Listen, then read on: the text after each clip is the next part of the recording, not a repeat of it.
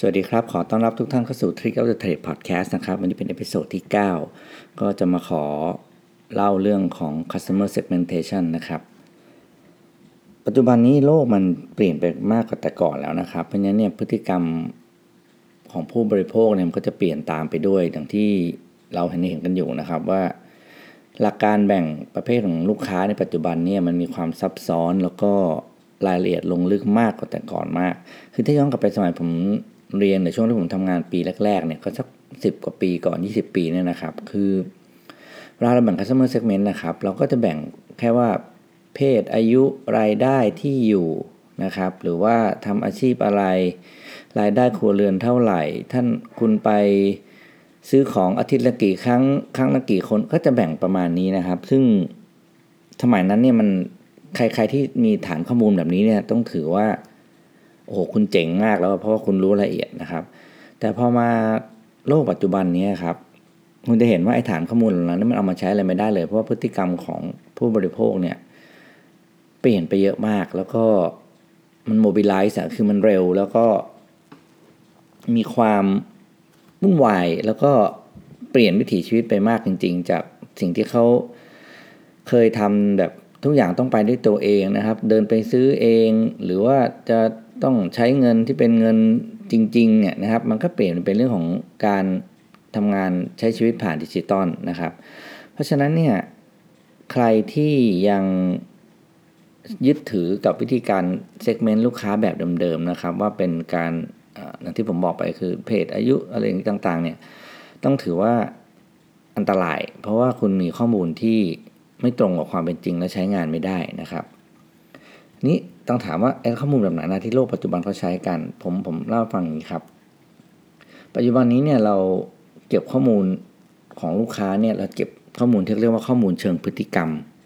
หรือพฤติกรรมการใช้ชีวิตนั่นเองนะครับโดยมันมีจุดประเด็นสำคัญ3เรื่องที่เราต้องรู้ก่อนว่าเราควรจะรู้อะไรนะครับแล้วเดี๋ยวเราไปดูว่าไอความสิ่งที่เราจะต้องรู้เนี่ยมันจะเอาไปใช้ยังไงบ้างนะครับอย่างแรกเลยเนี่ยเราไม่จำเป็นต้องรู้แล้วนะครับว่าลูกค้าของเราคนนี้มีรายได้เท่าไหร่แต่เราต้องรู้ว่าเขาเอาเงินที่เขามีไปใช้กับเรื่องอะไรบ้างนะครับย้อนกลับไปคือถ้าอย่างเมื่อก่อนเนี่ยเรามีตังค์เราถอนเงินออกมาจากตู้ ATM นะครับ 5,000 บาทเราก็จบใช่ไหมครับเราก็ไม่รู้ว่าธนาคารก็ไม่รู้ว่าลูกค้าคนนี้เอาเงินไปใช้อะไรบ้างแล้วก็ไปซื้อนู่นซื้อนี่แต่เดี๋ยวนี้คือเราจำเป็นต้องรู้ละว่าคนนี้ถอนเงินไปเนี่ยทุกบาททุกสตางค์เขาไปใช้กับเรื่องอะไรซึ่งมันจะมีประโยชน์กว่ามากนะครับเพราะว่าเราจะรู้ว่าสุดท้ายเนี่ยลูกค้าคนนี้เนี่ยตัดสินใจซื้อหรือยอมจ่ายเงินไปกับเพื่อเรื่องอะไรนะครับสิ่งที่2คือเราไม่เป็นจะต้องรู้ว่าลูกค้าคนนี้มีทะเบียนบ้านอยู่ที่ไหนหรือว่าเกิดที่ไหนเป็นคนจังหวัดอะไรนะครับเพราะว่าสิ่งสำคัญที่เราจะต้องรู้มากกว่าก็คือลูกค้าคนนี้ใช้ชีวิตอยู่ที่ไหนบ้างในแต่ละวันไปทำอะไรบ้างเพราะการไปใช้ชีวิตที่นั่นเนี่ยมันหมายถึงว่าสิ่งที่เขาจะโอกาสที่เขาจะเจอสิ่งที่สนใจรอบตัวเนี่ยมันจะควรจะไปอยู่ตรงนั้นไปรอเขาที่นั่นนะครับหรือเขาไปทำอะไรโดยที่การที่เขาไปทำอะไรมันก็ต้องแน่นอนมันต้องมาเกี่ยวข้องกับการใช้จ่ายเงินในข้อแรกนะครับโดยสิ่งที่เราจะรู้จากการใช้ชีวิตหรือพฤติกรรมของเขาเนี่ยมันก็มาจากการเช็คอินผ่านโซเชียลมีเดียนะครับหรือว่าจากข้อมูลที่เราทุกคนกำลังส่งให้กับบริษัทเจ้าของโทรศัพท์ทั้งหลายโดยที่เราไม่รู้ตัวเนี่ยครับคือคุณต้องเข้าใจนะว่ามือถือที่คุณใช้มันมีอะไรซ่อนอยู่ในตัวเยอะมากแล้วมันสามารถส่งข้อมูลกลับขึ้นไปให้กับคนที่เขาต้องการข้อมูลโดยที่เราไม่รู้ตัวนะครับตลอดเวลาไม่ว่าจะเป็นโดยเฉพาะเรื่องของโลเคชันที่คุณอยู่นะครับนั้นสังเกตว่าทุกครั้งที่คุณเปิด Google Map เนี่ย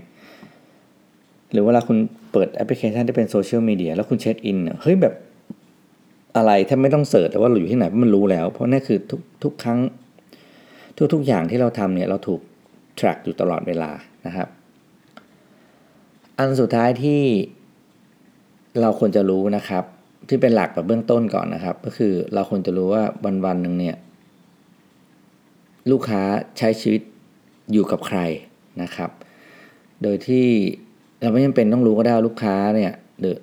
ทำงานหรือประกอบอาชีพอะไรนะครับเพราะว่ามันไม่สำคัญเท่ากับเขาใช้ชีวิตอยู่กับใครมากกว่าซึ่งสิ่งนี้เราก็จะรู้ได้จากว่าโอเควิถีชีวิตหรือไลฟ์สไตล์ของเขาจริงๆนั้นคืออะไรกันแน่นะครับแล้วก็คนที่เขาอยู่ด้วยเนี่ยเป็นคนประเภทไหนนะครับเป็นคนที่ไลฟ์สไตล์เดียวกันมากน้อยยังไงแล้วก็ทุกคนแต่ละคนพอไปอยู่รวมกันการใช้จ่าย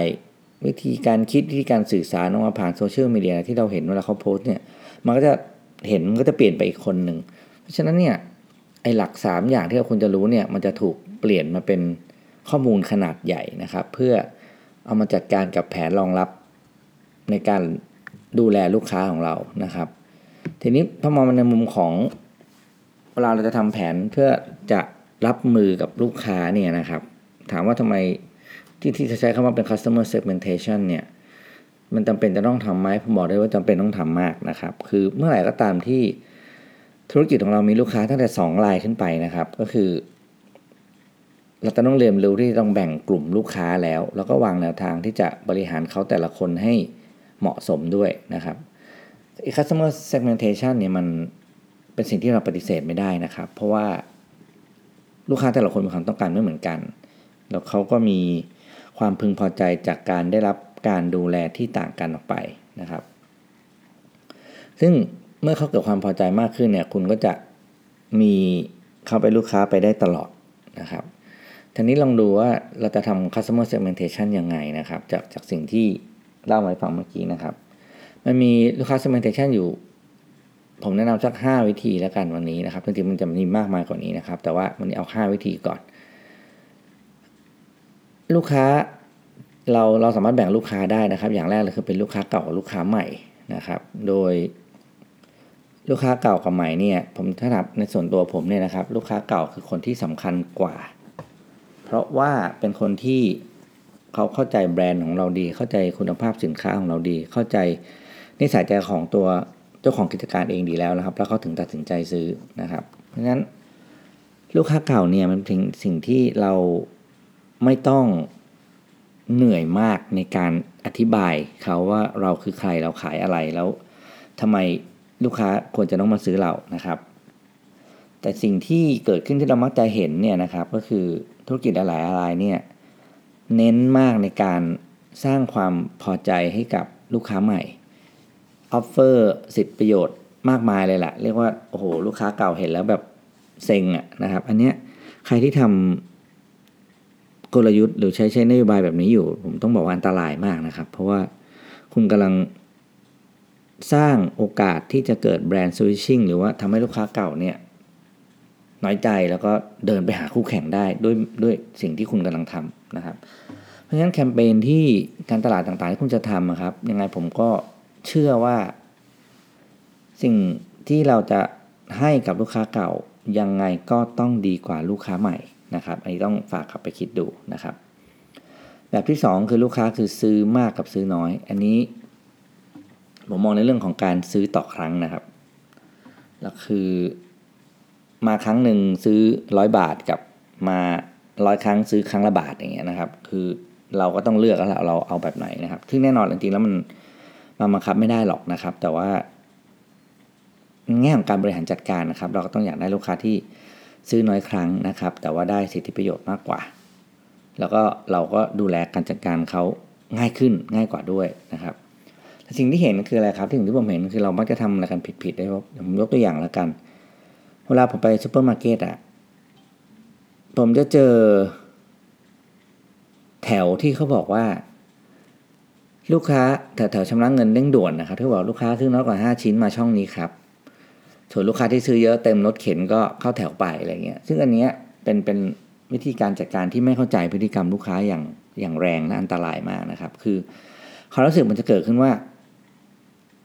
คนซื้อน้อยทำไมได้ไปเร็วนะครับนี่คือมุมของลูกค้านะครับไม่ใช่มุมแบบที่เรามองจากคนนอกนะครับคือถ้ามองจากคนนอกเราก็จะมองว่าแน่ถือคนซื้อเยอะมันจะไปเร็วได้ยังไงเพราะมันก็จะคิดเงินทีละชิ้นใช่ไหมครับแต่ในความรู้สึกของการจัดการนะครับเมื่อเรารู้กรณีอย่างนี้เราควรจะตัดบริการพิเศษเช่นลูกค้าที่ซื้อเยอะกว่าหลายชิ้นเราจะมีพนักงานมากกว่าปกติในช่องนั้นส่วนลูกค้าที่ซื้อน้อยก็จะไม่มีพนักงานอยู่ก็ มีแต่พนักงานแคชเชียร์คนเดียวแล้วก็ซื้อแล้วก็ลูกค้าเอาเงิน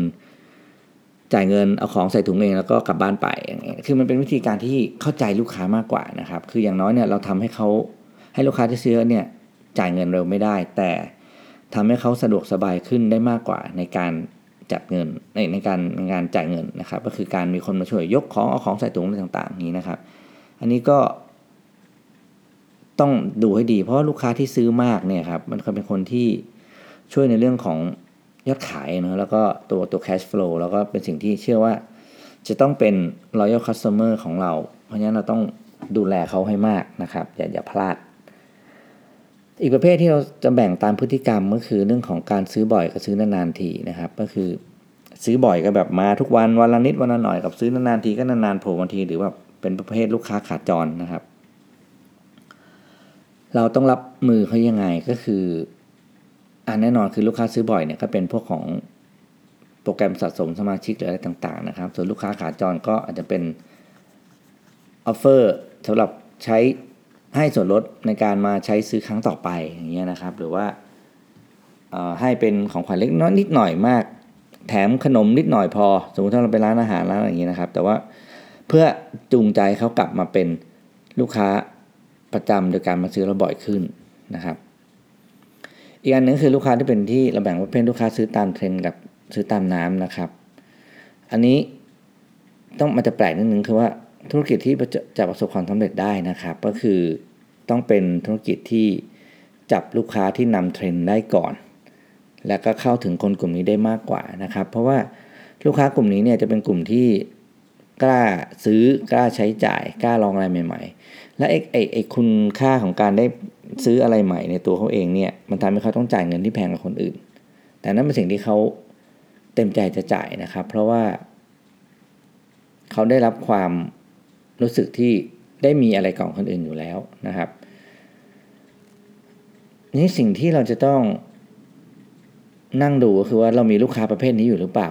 ในฐานข้อมูลของเรานะครับเช่นแบบอะไรใหม่ปุ๊บเดี๋ยวลูกค้าประเภทนี้จะต้องมาละนะครับสิ่งที่คุณจะต้องถ้าคุณรู้ว่าคุณมีเนี่ยสิ่งที่คุณจะต้องเตรียมก็คือประเภทพวกกิมมิคเล็กๆน้อยๆที่ไม่ใช่แบบแพงอะไรมากนะครับเช่นแบบว่ามีอะไรออกมาก็ส่งไลน์ส่งอะไรไปหาเขาก่อนล่วงหน้าก่อนนะครับแบบว่าอีก7วันจะมีตัวนี้ออกใหม่นะสินค้าตัวนี้จะเข้านะแล้วก็ให้รีบมาดูหรือให้พรีออเดอร์หรืออะไรต่างๆไอกิจกรรมหรือว่ากิมมิคเหล่านี้ครับมันจะทำให้ลูกค้าเนี่ยรู้สึกว่าเขาเป็นคนพิเศษและจะมีอะไรก่อนคนอื่นจริงแล้วพอเขาซื้อไปแล้วเนี่ยสักเดือนนึงแล้วเราค่อยออกสินค้าแบบทั่วร้านหรือออกขายกับลูกค้าปกติทั่วไปนะครับจุดสำคัญคือเราต้องทำให้ลูกค้าที่ชอบซื้อของแบบนำเทรนด์เนี่ยเป็นลูกค้าของเราให้ได้ตลอดแล้วร้านเราจะมีความรู้สึกแอคทีฟนะครับแล้วก็คนจะให้ความสนใจกับร้านแบบเราเนี่ยมากกว่าร้านอื่นๆเป็นพิเศษจริงๆอยากให้ลองเอาไปใช้ดูนะครับลูกค้าการแบ่ง customer segment ประเภทสุดท้ายคือลูกค้าที่ประเภทซื้อตามราคาปกติได้หรือว่าซื้อเพราะมีโปรโมชั่นนะครับอันนี้ต้องระวังให้ดีก็คือว่าเราต้องสังเกตให้ได้ว่าเรามีลูกค้าที่ซื้อเพราะโปรโมชั่นเนี่ยอยู่เป็นกี่เปอร์เซ็นต์ของลูกค้าทั้งร้านทั้งธุรกิจของเรานะครับคือถ้าแบบ 7-80% ของลูกค้าเราซื้อเราเพราะเรามีโปรเนี่ยอันนี้แบบน่ากลัวมากเพราะว่ามันเหมือนเป็น perception ของเขาครับว่าร้านคุณขายของราคาปกติไม่เป็นเดี๋ยววันหนึ่งคุณก็ต้องมีโปรมาตลอดนะครับซึ่งบางทีก็ไม่ใช่เรื่องแย่เสมอไปนะครับถ้าคุณ position ร้านคุณเองเป็น discount store หรือเป็น promotion store แต่ถ้าเกิดคุณไม่ได้วางแผนไว้อย่างนั้นนะครับแล้วกลายเป็นว่าชีวิตจริงคุณมีลูกค้าที่ซื้อเฉพาะโปรเนี่ยคุณก็ต้องปรับละว่าคุณจะต้องทำยังไงเพื่อเปลี่ยนเขาให้จากการพฤติกรรมจากการซื้อของโปรโมชั่นเนี่ยมันเป็นการซื้อของแบบเต็มเวลาบ้างนะครับเพราะว่าลูกค้าที่ธุรกิจที่มีลูกค้าที่ซื้อเพราะโปรอย่างเดียวเนี่ยสุดท้ายมันจะขายราคาเต็มได้ยากขึ้นทุกทีแล้วลูกค้าก็จะเรียกร้องนะครับแบบว่าให้ลดมากขึ้นแถมมากขึ้นแล้วคุณก็จะบริหารต้นทุนลำบากนะครับสุดท้ายถ้าผมเจอเนี่ยธุรกิจที่ดำเนินไปแบบลูกค้าซื้อเพราะโปรโมชั่นเป็นส่วนมากเนี่ยส่วนมากจบไม่ค่อยสวยนะครับ ราะว่าลดจนหมดตัวคือราคาขายขึ้นไม่ได้มีแต่ต้นทุนค่าใช้จ่ายในการขายที่เพิ่มขึ้นฉะนั้นวันนี้เนี่ยรีบกลับไปดูนะครับว่าเรามีลูกค้าประเภทไหนบ้างนะครับแล้วก็สำหรับเรื่องของ customer segmentation ที่ฝากไว้วันนี้นะครับผมคิดว่าน่าจะเป็นแนวทางที่เราเอาไปใช้ได้จริงแล้วก็ต้องรีบเอาไปใช้อย่างด่วนมากนะครับเพราะว่าถ้าเราจับพฤติกรรมของลูกค้าเราได้ก่อนเนี่ยกลยุทธ์ในการทำงานทำการตลาดมันจะง่ายมากแล้วคุณจะกลายเป็นธุรกิจที่ต้องใช้คำว่าทำน้อยแต่ได้มากเพราะเราทำทุกอย่างเนี่ยตรงเป้าตรงกับความต้องการของลูกค้าจริงๆนะครับสำหรับตอนนี้ก็ยาวหน่อยนะครับก็หวังว่าคงจะเป็นประโยชน์แล้วก็ขอบคุณที่ติดตามนะครับแล้วพบกันใหม่เอพิโซดต่อไปนะครับสวัสดีครับ